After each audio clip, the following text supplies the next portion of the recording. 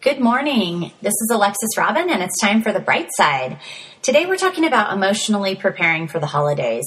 And it seems like this time of year, people start out really excited before Thanksgiving and kind of getting in the mood for the season. And then as we get closer to the holidays, we start to feel the stress and the anxiety, which then comes out in all kinds of weird ways. Some of us get angry, some people get sad. All the while, we compare ourselves to the happy friends and strangers that we're seeing both online and inline during the holiday season. So today I want to just take you through a few tips that you can use to prepare yourself for the holiday season.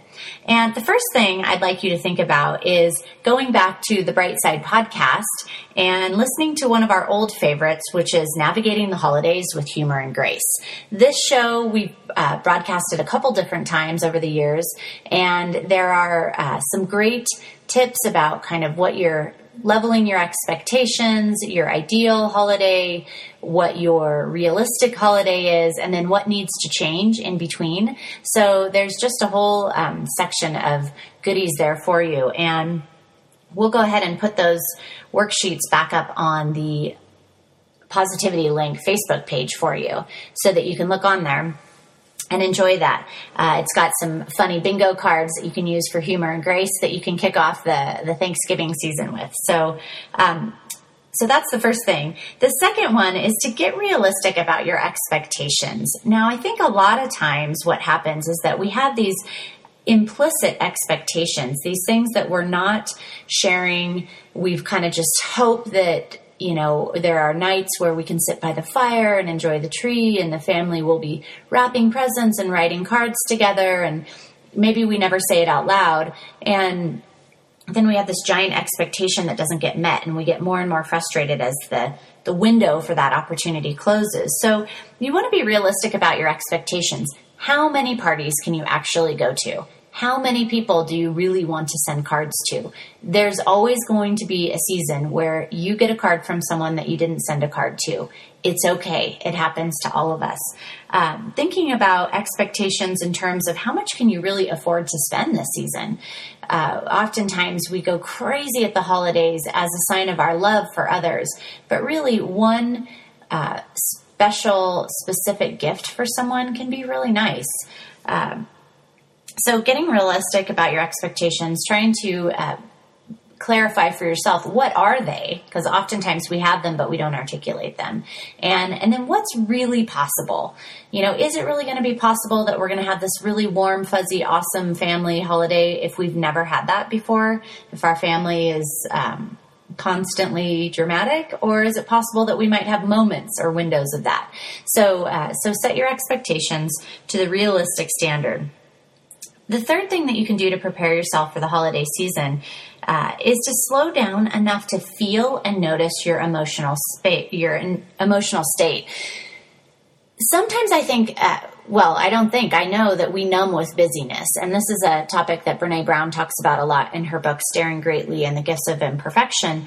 But we do this thing where we get so busy that we can't really feel what's going on. And we think if we just keep moving fast enough that negative emotion won't catch up with us. The problem is when we numb or we try to stay so busy that we don't feel the negative emotions, we also miss the opportunity to enjoy the positive emotions or the joy of the season. So we need to slow down enough and check in with ourselves multiple times throughout the day and just notice, how am I feeling right now? What's my emotional state? Am I anxious? Am I peaceful? Am I excited? Am I joyful? And just tune into what's happening for you. And you want to acknowledge whatever is happening for you, what you're feeling. And, tune into that because you might need something. If you're feeling a negative emotion, if you're feeling sadness, tune into that and notice, what do I need right now? Why am I feeling sadness? Have I lost a loved one and I'm thinking about them this season? Am I feeling sad because maybe I've been through a recent breakup in my family and I can't be with everybody that I want to be with? What's going on? And then what do I need at this moment? Do I need to just be able to feel sad and grieve that? Or do I need to go out and make some plans with other friends so that I have something else to do instead of sit at home and think about it? So Notice what you're feeling, notice what you need, and then act on those needs. Take care of yourself. This is really important. The fourth thing that you can do to emotionally prepare yourself for the holidays is to be flexible.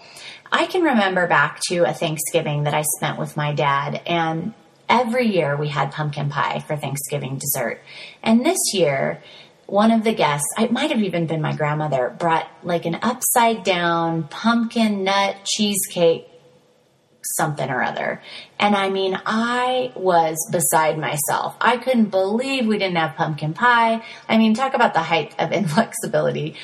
I think back on it now and I think what a spoiled brat, at the moment. But for me, it was like this big, gash in our tradition that we would have some other pumpkin dessert and not pie.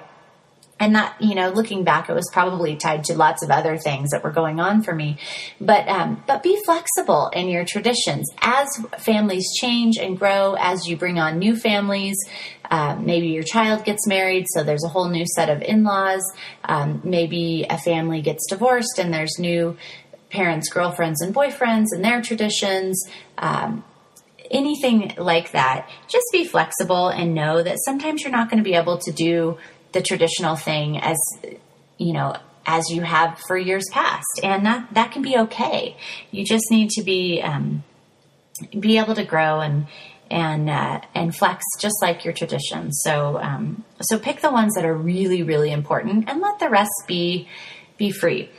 Be free to change. So the fifth thing that you can do to prepare yourself emotionally for the holidays is to create and savor joyful moments. I think that I often get excited about the holidays and I'm thinking about, I can't wait till the twinkle lights are out and the decorations and, I love wrapping presents. And then it seems like in the moment, I'm just multitasking and trying to do too much.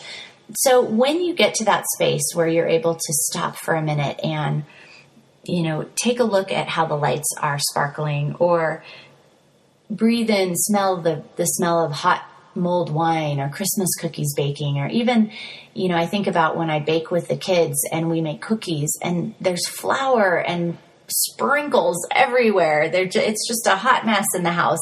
And I always start to get stressed out and I miss being able to savor the joy of the moment of making cookies with my kids because I'm worried about sprinkles on the floor. So let go of that, savor those joyful moments and make time to really notice when you're having a positive emotion and spend some time to let that sink in to your long-term memory versus just kind of slide off. So the sixth thing you can do to emotionally prepare for the holidays is to take time for yourself. You guys know I'm a huge fan of this. A cup of tea, a 15-minute nap, turning on your old favorite holiday movie that you've seen 100 times, giving yourself plenty of time to get ready for a holiday party you've been looking forward to so that you don't have to rush. Having a coffee with a friend. Just take some time for yourself because there's nothing takes the giving out of giving when somebody is cranky and under-rested and hasn't done anything for themselves. It doesn't feel really warm and fuzzy when they say, "Oh, here, I've been up all night making your homemade gift." Right? It's like, "Oh, thanks." It seems like you have a little edge in your voice. So take good care of yourself. That leads us to number 7, which is remember the basics. I'm talking about this all the time. Get a good night of sleep, 7 to 8 hours a night. The research now is showing that if you get 6 hours or less a night of sleep for 1 week, that it is equivalent to 48 hours of being awake. So they're looking at how we behave in our productivity and basically saying if you've had less than 6 hours a night for a week straight, then your productivity level is equivalent to having stayed awake for 48 hours. So sleep is so crucial. Quality nutrition, plenty of water, and don't drop off the exercise routine just because it's the holidays. Get in a brisk walk. Talk to your friends on the phone while you're walking if you need to do multitask. But be sure to get out there and keep your exercise up. And then the last thing is to practice gratitude. If you can practice gratitude instead of comparison, gratitude turns what you have into enough. And so being grateful that you've got time to stand in line, being grateful that you have time to bake cookies, being grateful that you are allowing yourself off the hook from writing 150 Christmas cards this year or holiday cards. Give yourself a break. Focus on what's right. Be grateful for what you have. And I just want to close today with a quote from Albert Einstein, which I love because this time of year always makes me believe in miracles. But there are only two ways to live your life. One is though nothing is a miracle, and one is though everything is a miracle. And this is from Albert Einstein. So we thank him. We wish you a great week before Thanksgiving and hope that you will savor and enjoy this season and take good time for yourself to truly enjoy and to do what you need. And worst case scenario, give unto others, give your time, volunteer. That's a surefire way to boost your mood. Thanks for listening to The Bright Side today. We will be here same time, same place next week.